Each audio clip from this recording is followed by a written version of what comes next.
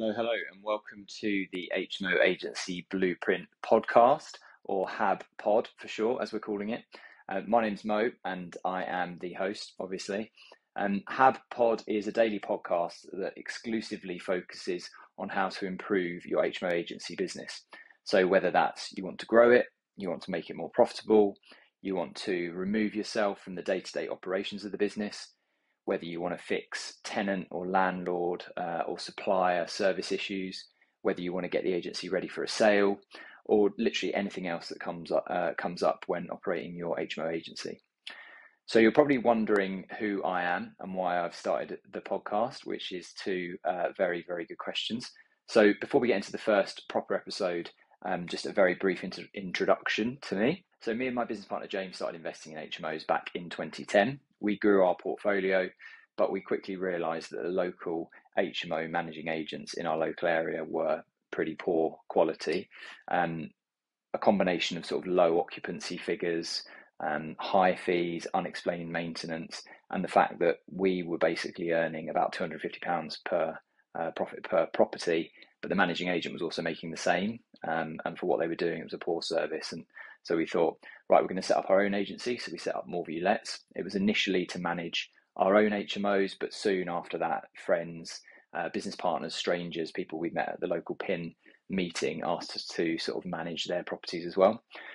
For a few years, the agency didn't really make any money.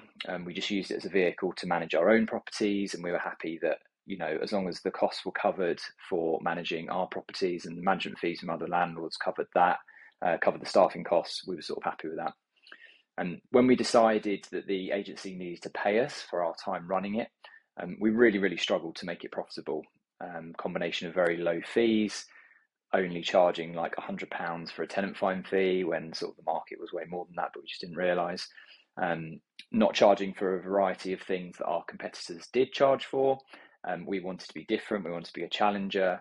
But in the end, we just wanted to basically be the cheapest in town. We also had operating costs that at the time were sort of out of control. Yeah.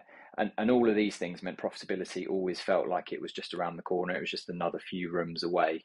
And, you know, we'd be profitable when we got to a certain amount of rooms, which obviously is a bit of a fallacy.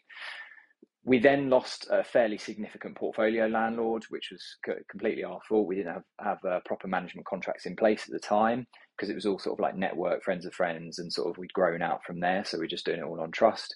So from that point forward, we were like, we need to professionalize the business and we need to get it into a position where it's actually going to be profitable as well. So we met Josh Keegan, who is from Ultimate FD.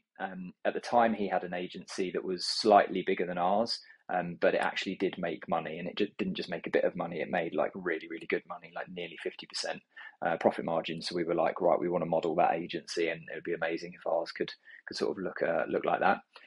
Working with him over a few years, we transformed our agency from loss-making, no formal management accounting in place, taking up loads of our time for both myself and James, who were both working sort of full-time in the business at the time. And frankly, it was just a bit of a headache to run alongside our other businesses and buying property and things like that. So we transformed it from that into a business that now does 360k turnover. We do 47% net margins. I run it in under 8 hours per week, and James focuses on the HMO refurb business and also in our development company, KHP. We've got an average rating of 4.9 on Google, and our landlords consistently rate us world class.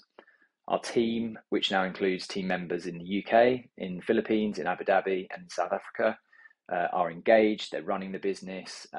It's like a finely tuned engine, and there's a really good culture in the company. We're absolutely not perfect, and I'm not saying that we're perfect. We're learning all the time. That's one of our core values, is constant learning and improvement. But I'm hugely proud of the team that we've built and the business as well. And I know that we can help others build the same in their businesses.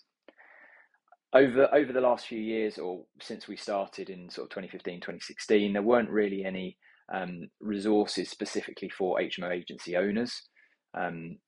The industry consisted and still does to a large degree of sort of accidental agency owners, I'd call them, who seemed to be making up as they went along. So people like the situation we were in, where we had our own HMOs and then started sort of managing for other people, but just sort of basically making it up as we went along. Some people in the industry were successful, but most of them were drowning in their business and losing money every month. So I set up the HMO Agency Blueprint to provide as much value as possible for free to HMO agency owners. So that's via this podcast, via videos on Instagram, videos on YouTube as well. And then if anyone wants to come along with us on a 12-month journey to sort of completely transform the profitability and the performance of their agency, we've got a training, mastermind and accountability program as well. So if you've got any specific questions, please drop me an email. It's mo@hmoagencyblueprint.com. You can find us on Instagram, which is @hmoagencyblueprint. And if you've got any questions, I will record some specific content around any challenges you might be facing. This podcast is here for you. So if you've got anything that you're facing challenges on, please do drop me a note. So thank you for listening and watching. So these podcasts are also going to be on YouTube, and where there are video podcasts available, you'll also be able to see it there. And we'll see you on the next episode.